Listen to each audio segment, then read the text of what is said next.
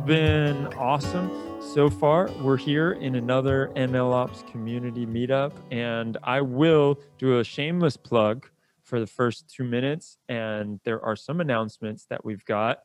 The first one is that we have a Slack community. If you all are not in it, I'm not sure what you're doing, because you should get in it as fast as you can. I'm going to drop a link to the Slack community right now, and you can go ahead, jump in, join us, start commentating, continue the conversation. You'll see a lot of great and smart people in there answering questions, lots of people that are much smarter than myself to answer all of your MLOps needs. So if you like MLOps at all, please join us. And if you're already in there, cool. Let us know what you think of this talk in the Slack or in this chat.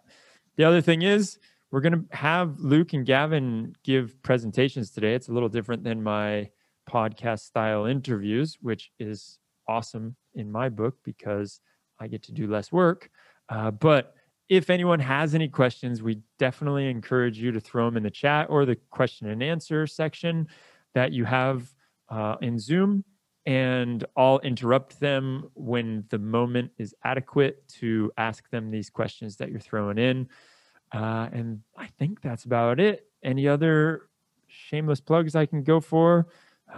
We're on Twitter, MLOps community. We're on YouTube if you want to see all the old ones, all that good stuff.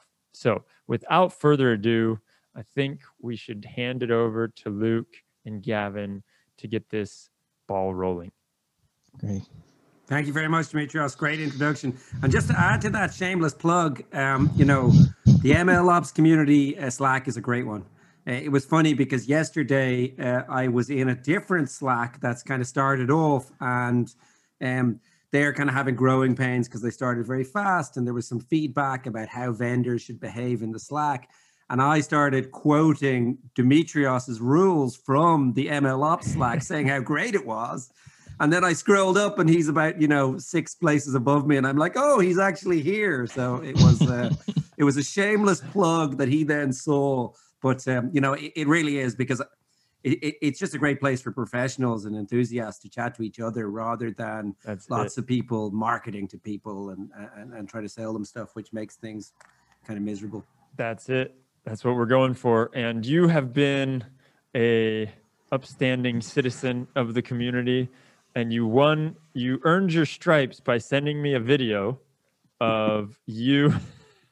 And so if anybody hasn't seen this video, I'm going to actually go grab it while these guys are giving their presentation. But Luke sent me the video. I asked everyone in the community to send me a video at the end of the year and give us like a little short description of who you are, what you do, where you're from, and what you like most about the community. And Luke sent me this video, and it's like, MLOps community, and then he cuts it off. So it was obviously one of the wrong takes, and he sent me the wrong take, and it ended up making its way into the final edit. So then I decided, very embarrassing. I emailed him and said, no, here comes a proper one, but yeah, once I saw it, it couldn't be unseen. So then from there, I realized, wow, like I felt kind of sorry for doing that to you and throwing you under the bus. And I figured we might as well get you on here to talk about Git for Data. There you go. We have no shame. One of the things that you'll notice during this meetup is that I'm from Ireland and I speak way too fast. So hopefully everybody's able to understand me as I go along, but do stop to ask questions at any point if I'm speaking too fast or in too heavily accented English. St. Patrick's Day is coming up, so my brogue is getting thicker. But so I'm just going to go ahead and share my screen. I know this goes out as a podcast as well, so I'm going to just try and speak to it as much as possible rather than just rely on the slides and the visuals. Perfect. So hopefully everybody can follow from different side. So this is the point Dimitrios is making. You wanted Git for Data. The world wanted Git for Data, and it absolutely got Git for Data. There is Git for Data coming from all different sides, and this is the spreadsheet that he was talking about. These are just the free and open source Git for Datas. that are out there. And I shared this in the MLOps community. I contributed to it as well, but it's Justin Cormack's document. He's the CTO of Docker, and he follows all this stuff very closely as well, obviously, because you know, a lot of these tools rely on Docker. And so I think we're all going to have to take a deep breath, because I'm going to try and run through what all these different tools do and just give us a little snapshot of what Git for Data and the breadth of Git for Data it could be. And so this is kind of the origin story of Git for Data. There's a bunch of questions out there where people are saying, you know, I want something that's like Git, but for data. I want to be able to do diffs. I want to be able to do merges more intelligently on CSVs or on other data sets. And that's kind of what the beginning point in a lot of this cycle is. So you can see that's 7 years, 8 months ago. So it's a good while ago. And that key improvement that people are looking for is a diff merge more intelligently. And a lot of these projects on this spreadsheet, which I'll share around in the community, in the Slack group afterwards again, some of them are active, but a bunch of them are dormant. So there are both living and dead Gits for Data. So what is a Git for Data? Like, what's the question here that we're trying to ask? Like, what qualifies as a Git for Data? Is versioning data enough? I mean, that seems to me like it's probably not enough to be Git for Data, because Git is so much more and there's lots of data versioning tools out there. Or do you need Git-like workflows and branches?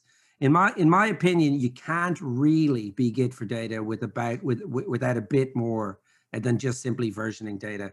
You need to, you know, allow for that coordination and collaboration that Git facilitates amongst software engineers, and really bring that to ML engineers or data scientists. You know, there are lots of platforms out there, and I mean, I think everybody who's in the MLOps community will realize that there's a silent war taking place between end-to-end platforms and tools that you can make up in your ML flow.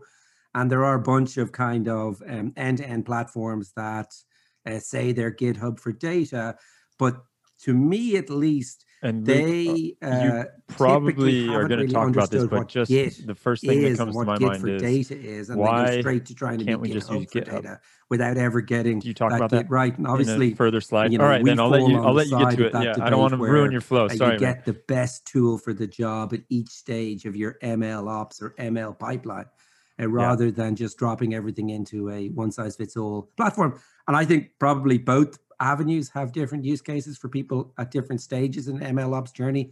I just hate to think that people are getting stuck in an end-to-end platform and then not able to get out and sample from all those great tools out there.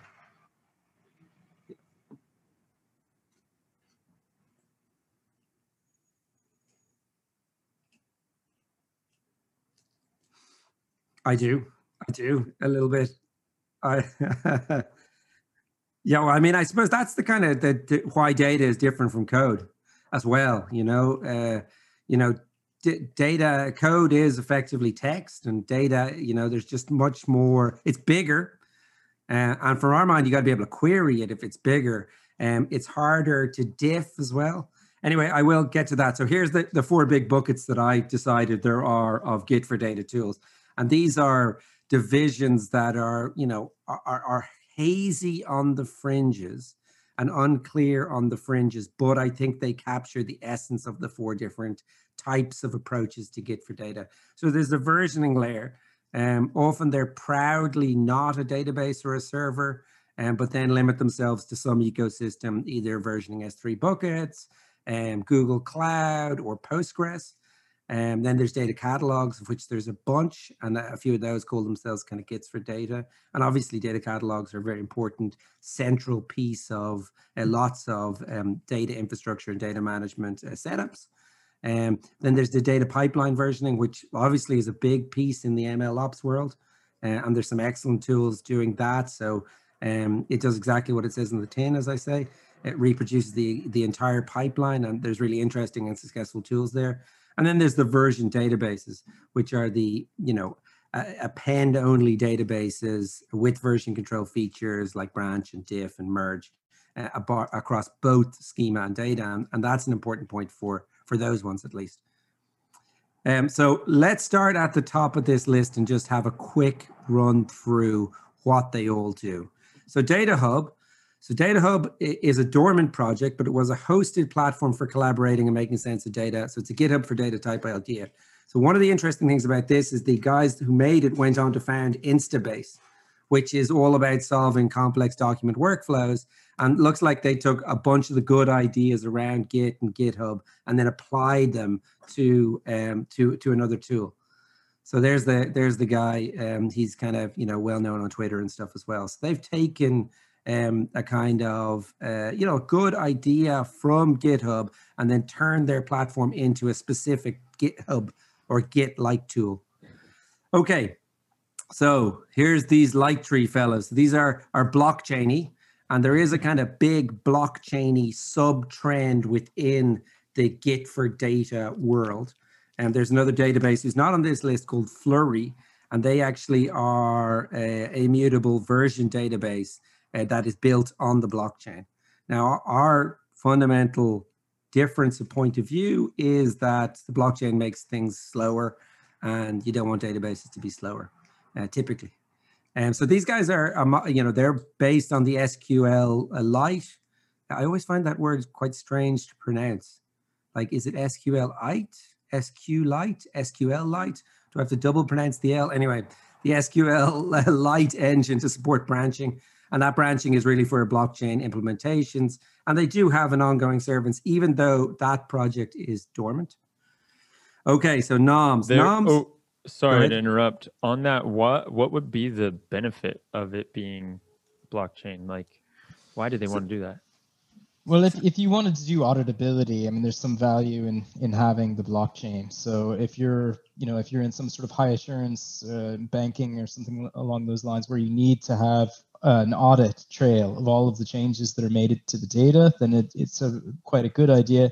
You probably are going to have less data in this, whatever it is that you're constantly auditing, because it's going to be a little bit expensive to do writes. But yeah, it does make sense in certain use cases.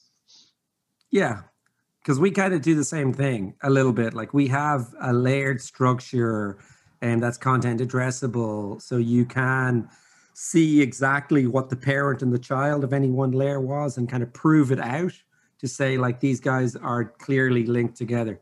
And NOMS is another good example of this. They use Polytrees, and they're a decentralized database which mirrors Git very, very closely. And they're all about sync, and they're fully decentralized, and they use Polytree structures within the database, and they're something of a granddaddy in the world of Git for data databases. Gavin and I actually had a word with the founder recently. They're actually defunct now. They've moved on to another project which is called Replicache, and it's for real-time sync for a backend stack. But the guy's a really nice chap, and he actually lives in Hawaii. He's left California, has gone to surf in Hawaii and set up this other company there. So we were kind of, I'm here in Dublin now in the middle of a zombie apocalypse, and he was just coming in from swimming in the Pacific. So we were a little bit jealous of how our paths had diverged. Anyway, these guys are very interesting again, because these next chaps called Dolt and Dolthub are actually built on the back of NOMS. So Dolthub took NOMS, which is an open source project, forked it, and then built out Dolt on the back of that fork. So they actually took a MySQL query engine and brought it together with the graph database that is NOMS, and so that you could have an SQL queryable version control database. And they're quite developed and quite cool. The CEO's a nice guy, and he's the former head of engineering at Snap. So he kind of came out of Snap with it and kind of saw their sort of problems in there and brought it out. But they've gone for the data marketplace type approach. So they have all these data bounties where you can improve the data sets. It's a little bit Kaggle like in the way that they've approached it. So you're starting to get a picture now. There's like guys coming at Git for data. Everybody says they're Git for data, and they're all different things. So .mesh, the guy from .mesh is well known in the community. I think RIP.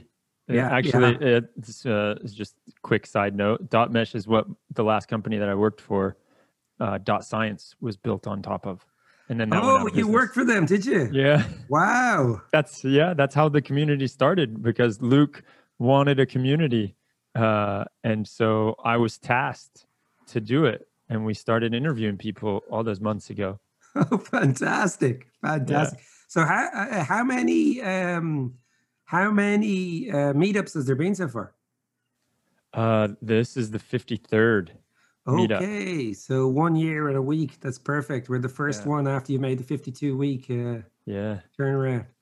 And so .mesh, is a Git-like CLI for capturing, organizing, and actually I could probably hand over to you, Dimitrios, to give the introduction to this one. Give the whole thing.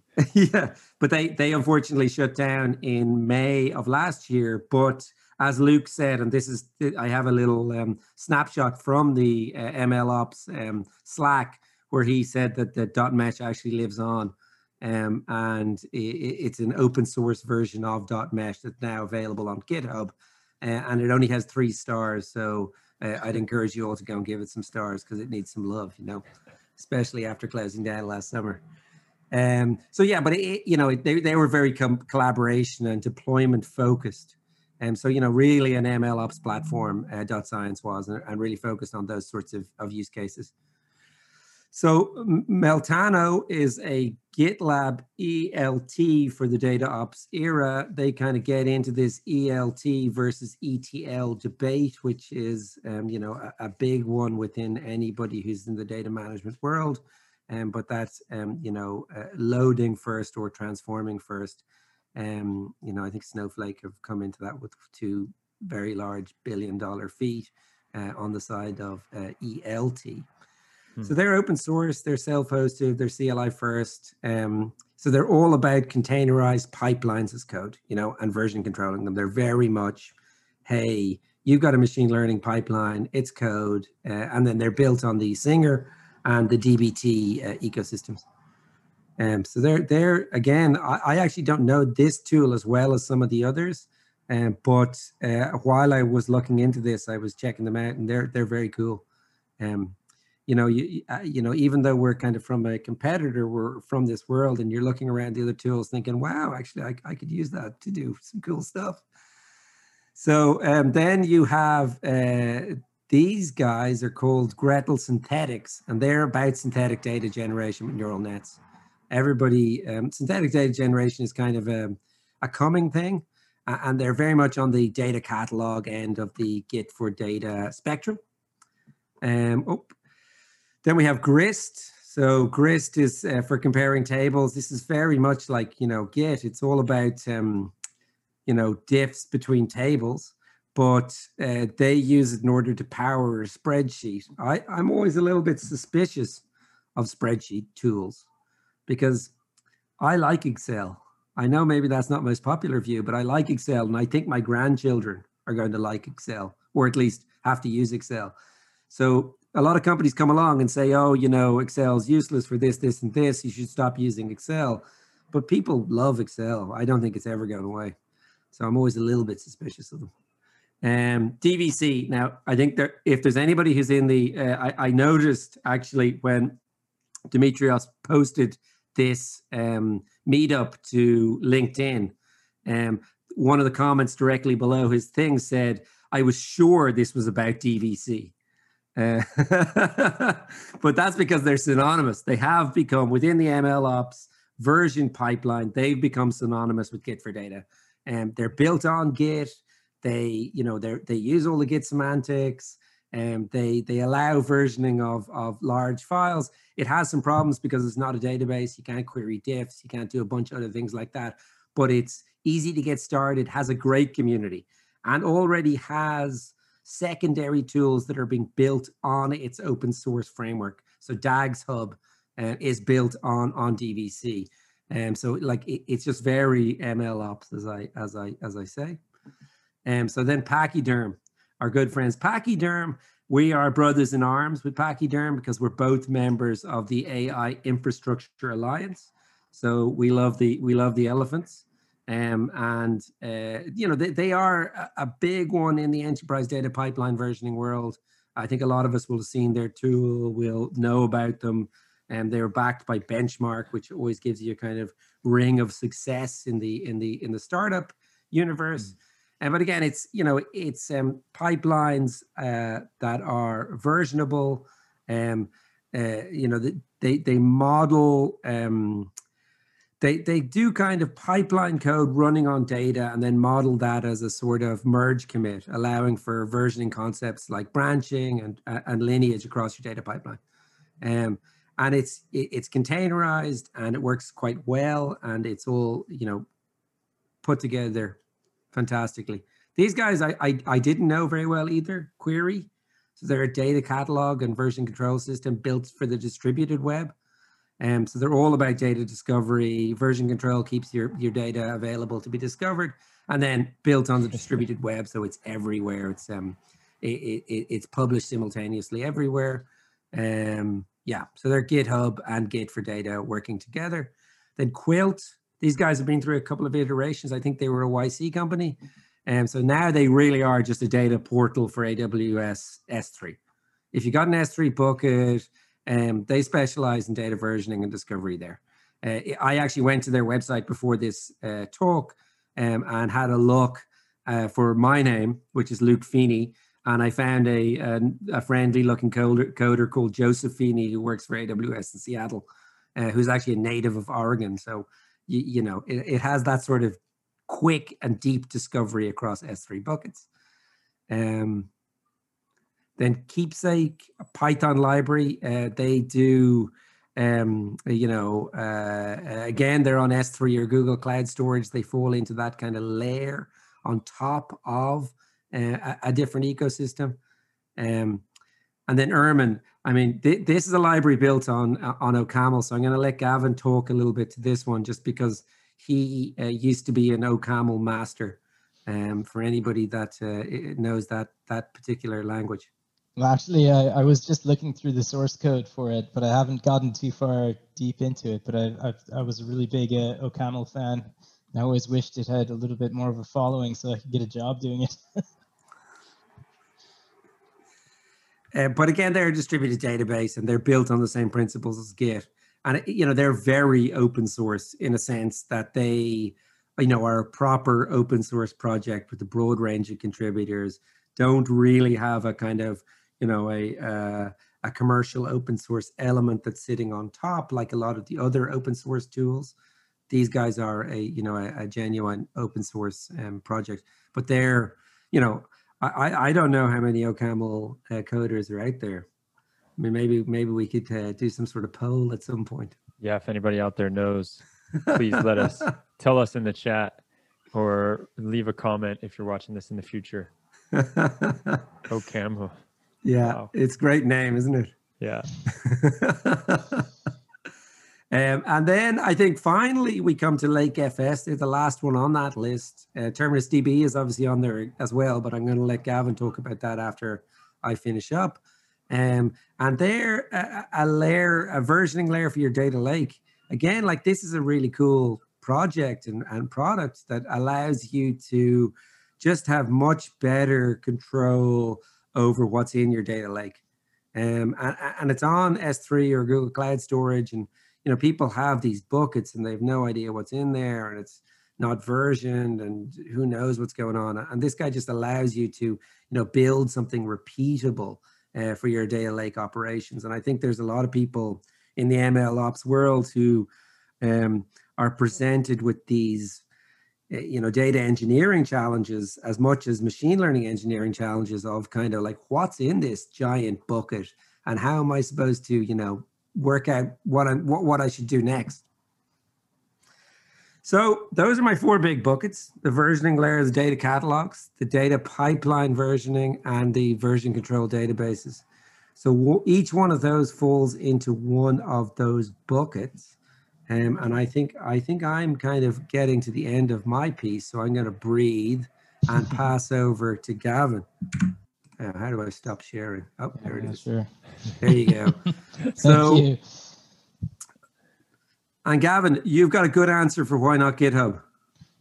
Why not GitHub as a yeah? Okay, so maybe we should talk about that for just a minute before I put this up. So I mean, GitHub actually you can do quite a lot with GitHub just as it is now, and since a lot of ML operations are just using CSVs. CSVs with GitHub can be feasible depending on the scale of the data that you have and precisely what you're doing with it and what you are actually trying to version. The thing is, like with code, I mean, a line of code, frankly, isn't even really the best way to do a diff for code, much less other things. But that's what we have right now. So right now, our diffs are on the basis of a line of something, and that's maybe not the best sort of unit for code, but it's workable with code because code's generally quite small in terms of the scale of this. I mean, unless you're Google, who has a billion lines of code or whatever it is, you probably can deal with the diffs quite easily.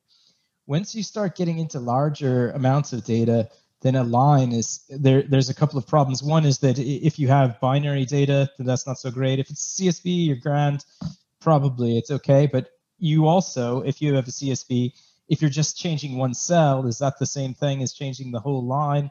Should you be versioning that? It's not clear.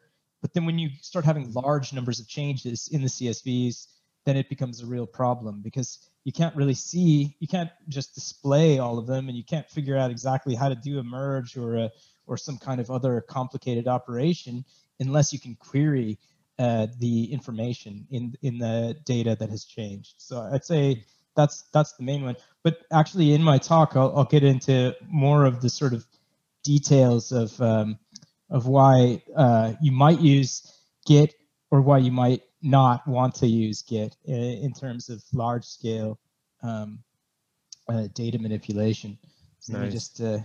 And I know there's just while you're sharing your screen, I guess closely related to this, right, is like Git for Jupyter Notebooks or Git for that kind of thing.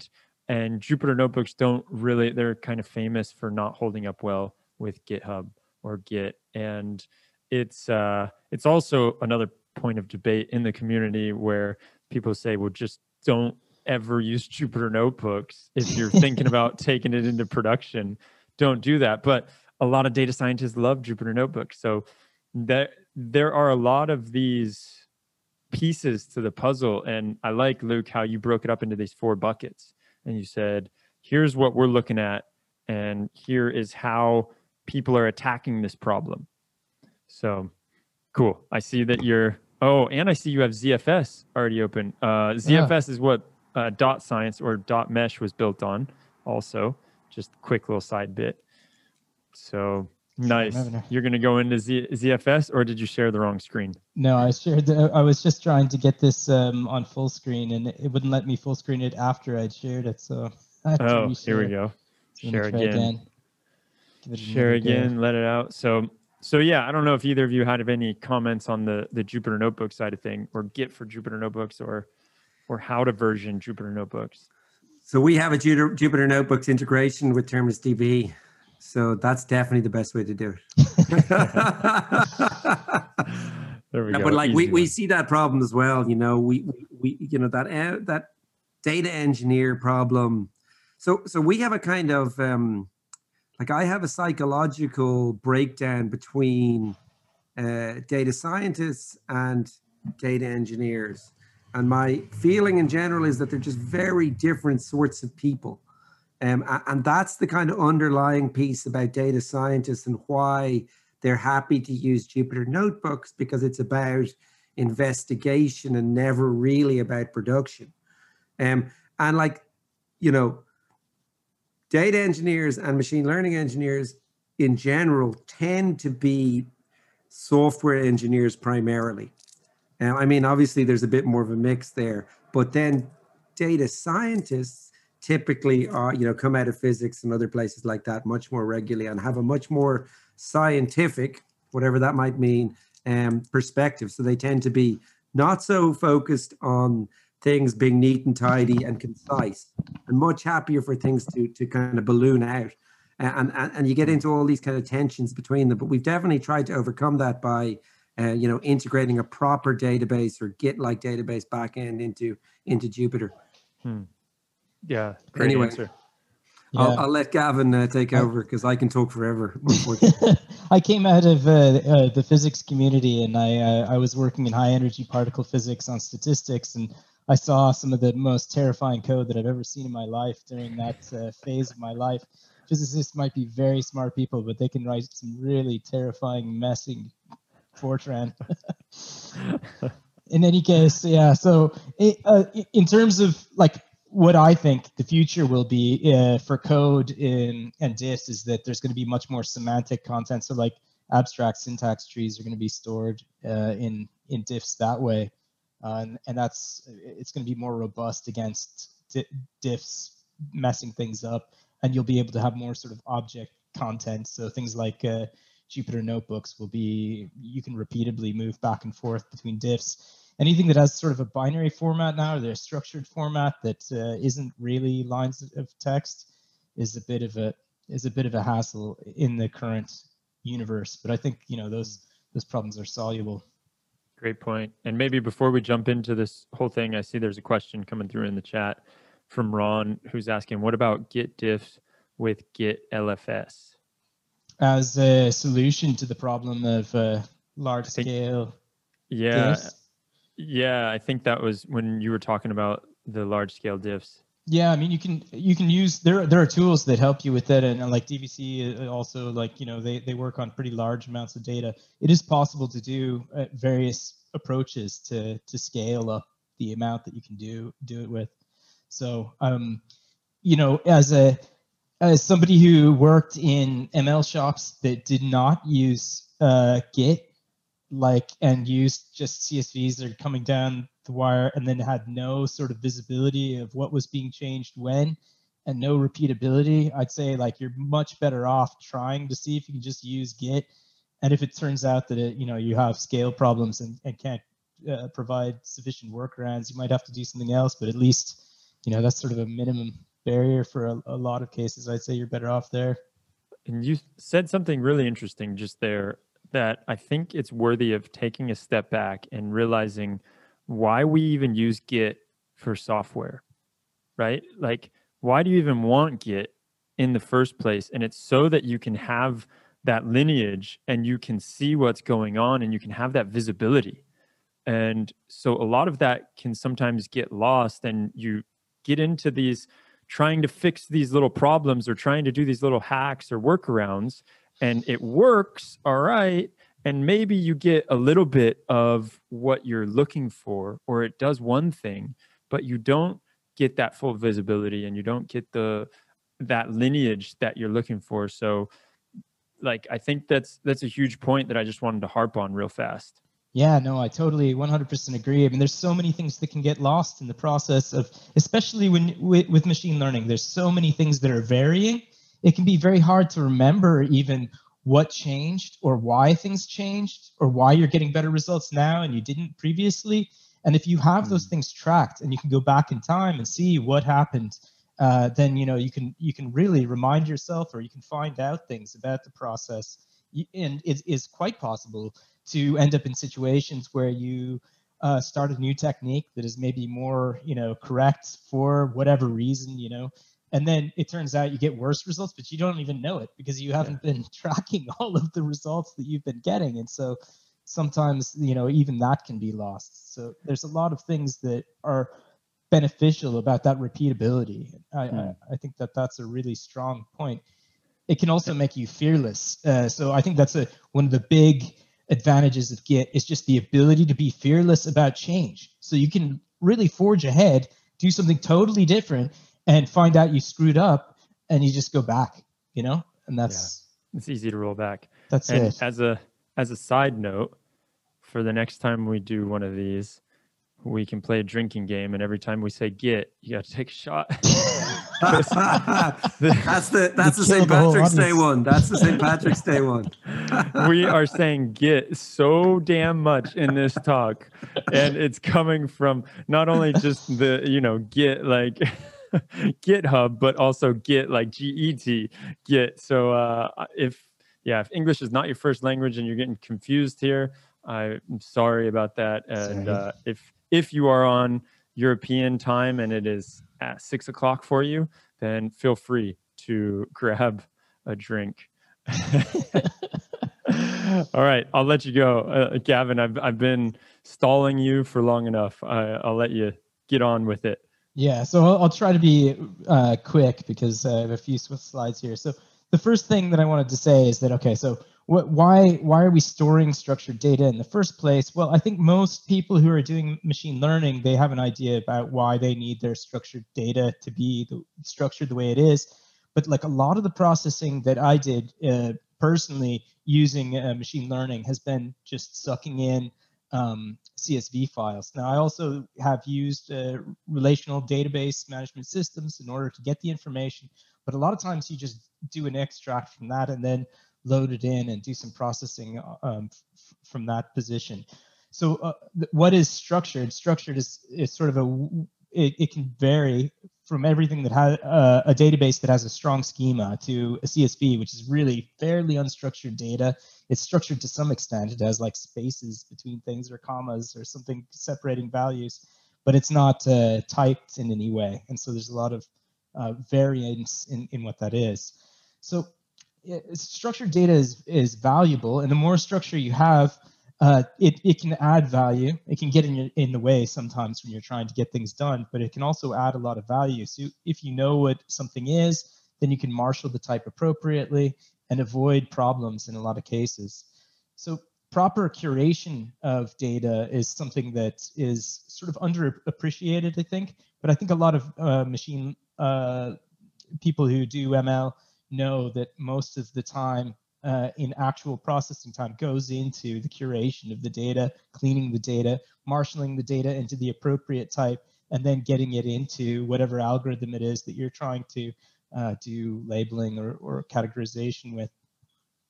So that curation is valuable, and we should try to make it so that it's as easy as possible to retain the valuable information from that as possible. And so if we can move to a situation where we ingest quickly from really structured data, we're probably in a better situation. But like right now, data is really, I think, still in the dark ages, and the whole process of pipelining is pretty primitive. So a lot of core data that's used is in CSVs. People like repeatability is really weak. So like in really good houses, like people have done a much better job. Like I think in the last 5 years, there's been a sea change really in terms of improvements. But like go back 5, 6, or 7 years ago, when I was doing more ML and less database engineering, it was pretty terrible. There was a lot of, there was no versioning of anything for a large amount of the tool chain. So in terms of structured data, Git is not always the best situation. So as I said before, it can be awkward to store things as lines of text sometimes, and it doesn't necessarily scale brilliantly. So it's handy if you have structure and discoverability. And by discoverability, I mean the ability to query. So if you can query the data, then you can make decisions about data that in terms of what is added and what is subtracted, and when you're doing merges.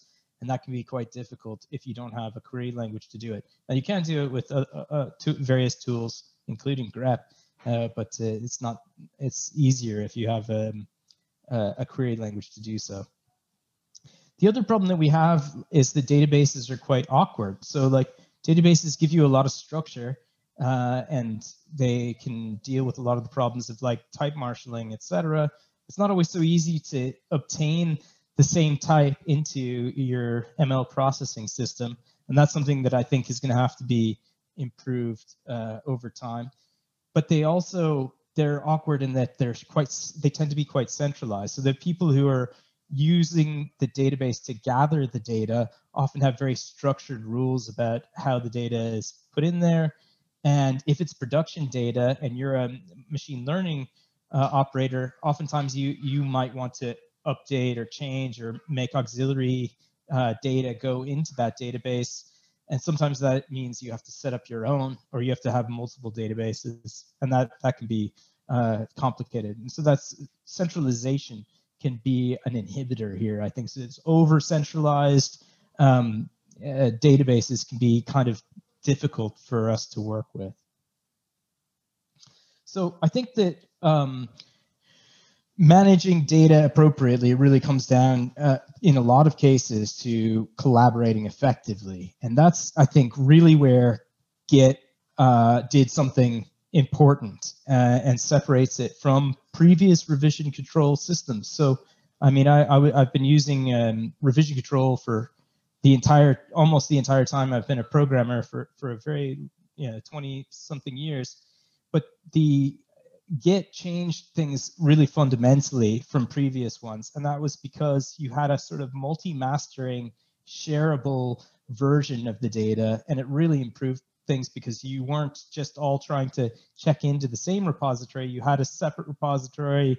You could move data back and forth depending on the state of things, and that really was focused around collaboration. It wasn't just the revision control aspect, it's that push and pull, merging from multi-nodes. That's what really made it different from something like Subversion or well, I mean, there were extensions to Subversion that did some of that, but Subversion itself didn't, and previous CVS and others were even worse.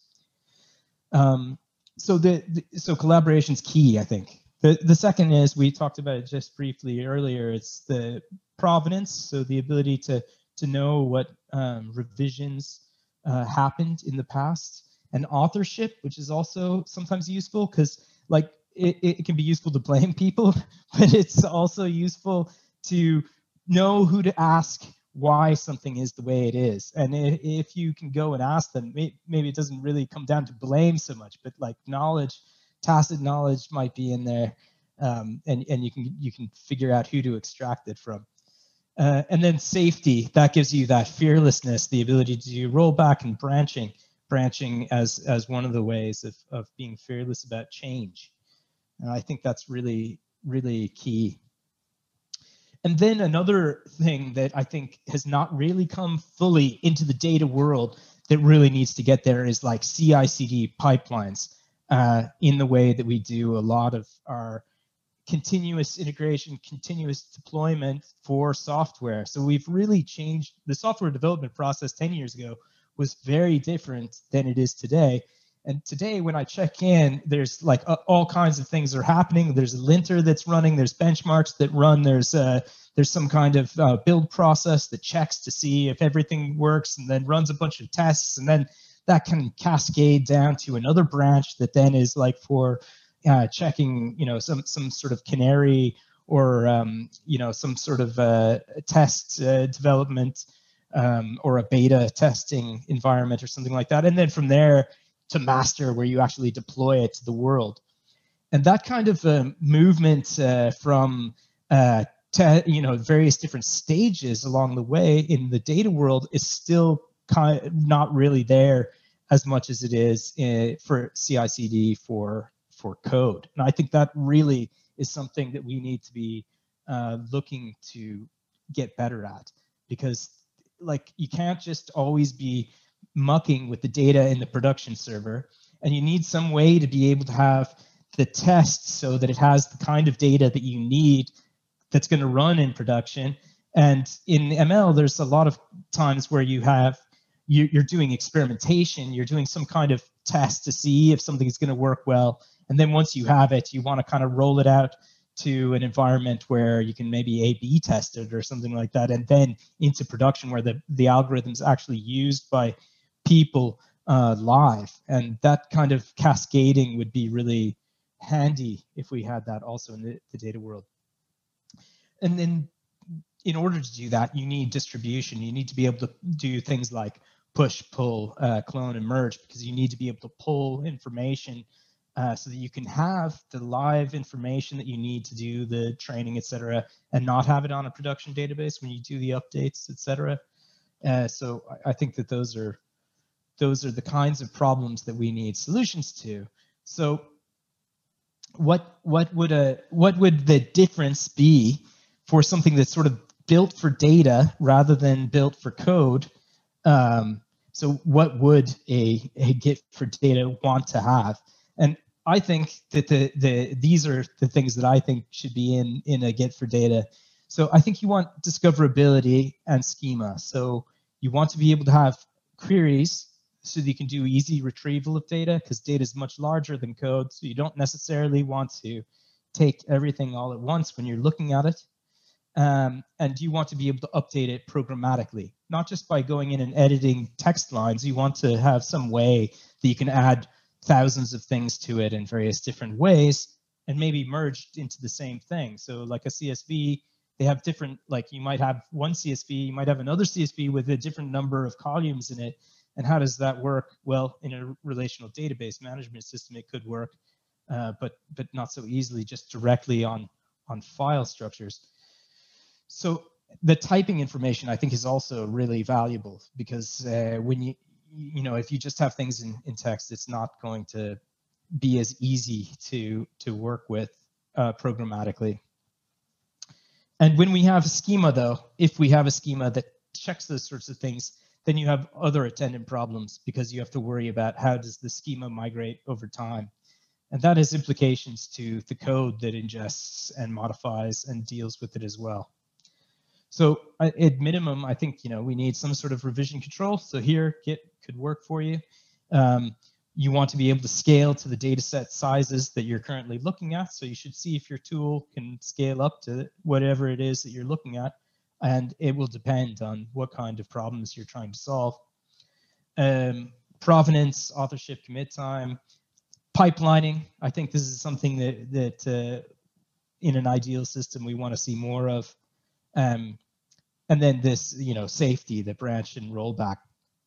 And then I think also collaboration is you know, what made Git so much better, what allowed it to do a lot of these sort of pipeline-y type actions.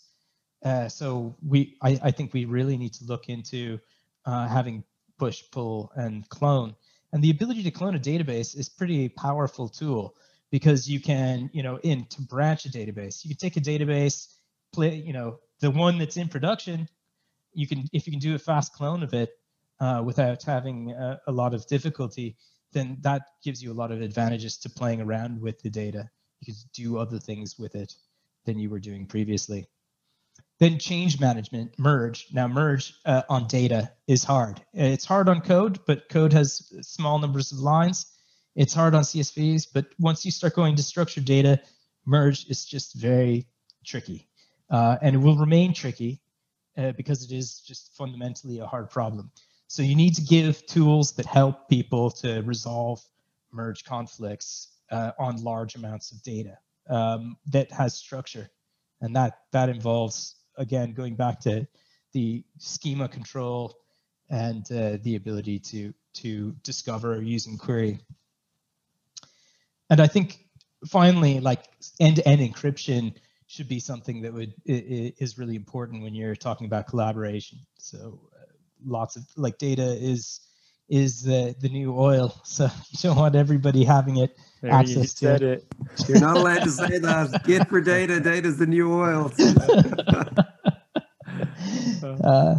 Data's the new gold, or something. Somebody was saying data is the gold or something. I don't know. Yeah. Data's the new Bitcoin. I don't know. The new Bitcoin. Well, Gavin, real fast, I mean, I don't want to derail you too much because I know we don't have that much time, but can you talk a minute about why merging is so difficult? Yeah, so I don't know, like most people have experienced merge conflicts in code, and that's just with lines of code. And the problem is that the context is not understood by the merge algorithm. The merge algorithm just tries to figure out, maybe I'll put these here and back there and it'll all work out. So if you have a schema, you can actually do much more intelligent things. And I think eventually code's going to go this way as well, because if you knew what the AST structure should be or what is allowable, a lot of those merge conflicts will just go away because it's obvious that that's not possible. that there's going to be, you have to choose this one or that one, but not both, because you can't have 12 arguments in this function because this function only takes 3 arguments. So that kind of information is just not apparent, and we've just dealt with the problem by the fact that there's not that many lines. That's how we've dealt with it so far. And like there's different merged algorithms that Git has. They're very clever, but they're guesses, and they're not the most sophisticated guesses. They know nothing about the structure. Awesome. Yeah. So that's it really happens that when you get into large data as well. So if you've got like just a very large number of merge conflicts, like 50,000 merge conflicts, like how do you visualize that? How do you work with that? It's a tough problem, and it's kind of one that we're grappling with in general. That's right. Yeah. And so like if you have a schema though, at least you can suggest certain kinds of things, and like you'll know more about it than you did with just lines of text, but still 50,000 choices. How do you make 50,000 choices? You're not going to be clicking down through each one of those by hand. You're going to have to survey a number of them and then do something programmatically to resolve them. And we've got a question coming through here in the chat from Karsten. He's saying to get from one data commit to another, you need to apply some transformations like a SQL query. Have you thought about versioning these transformations and merge these instead of the data for a merge? Yeah, so that's an interesting question. So there's a tool out there, I can't remember off the top of my head, but that just stores the changes in terms of query that have taken place between different commits. The transformations that we make are quite simple. They're like delta encodings that Git uses. So we actually store the change to the schema and the change to instance data, all of the things that were added, all of the things that were removed in both the schema and in the instance graph. And that's how we do those transitions between them. You could also store all of the transition functions that caused you to move from one to the other. And like I said, there is a tool out there for SQL that does do that. It also is not necessarily as easy to figure out what it is that's happening, because you have to know the coupling of the commit that it happened at and the transition function, and then evaluate that. But that is certainly a way to do it. So yeah, so I'm just ending here, I think. So this is my last slide. It's just about machine learning and revision control specifically, and what I think is important. So I think like we want to be able to store data logically in our actual programming environments. So a lot of times we're not storing it logically. We're storing it what's convenient to be loaded by the processing algorithm that we currently have. And I think a lot of times it was awkward for me in my personal experience to have to store it in a database that had a lot of different relations, etc.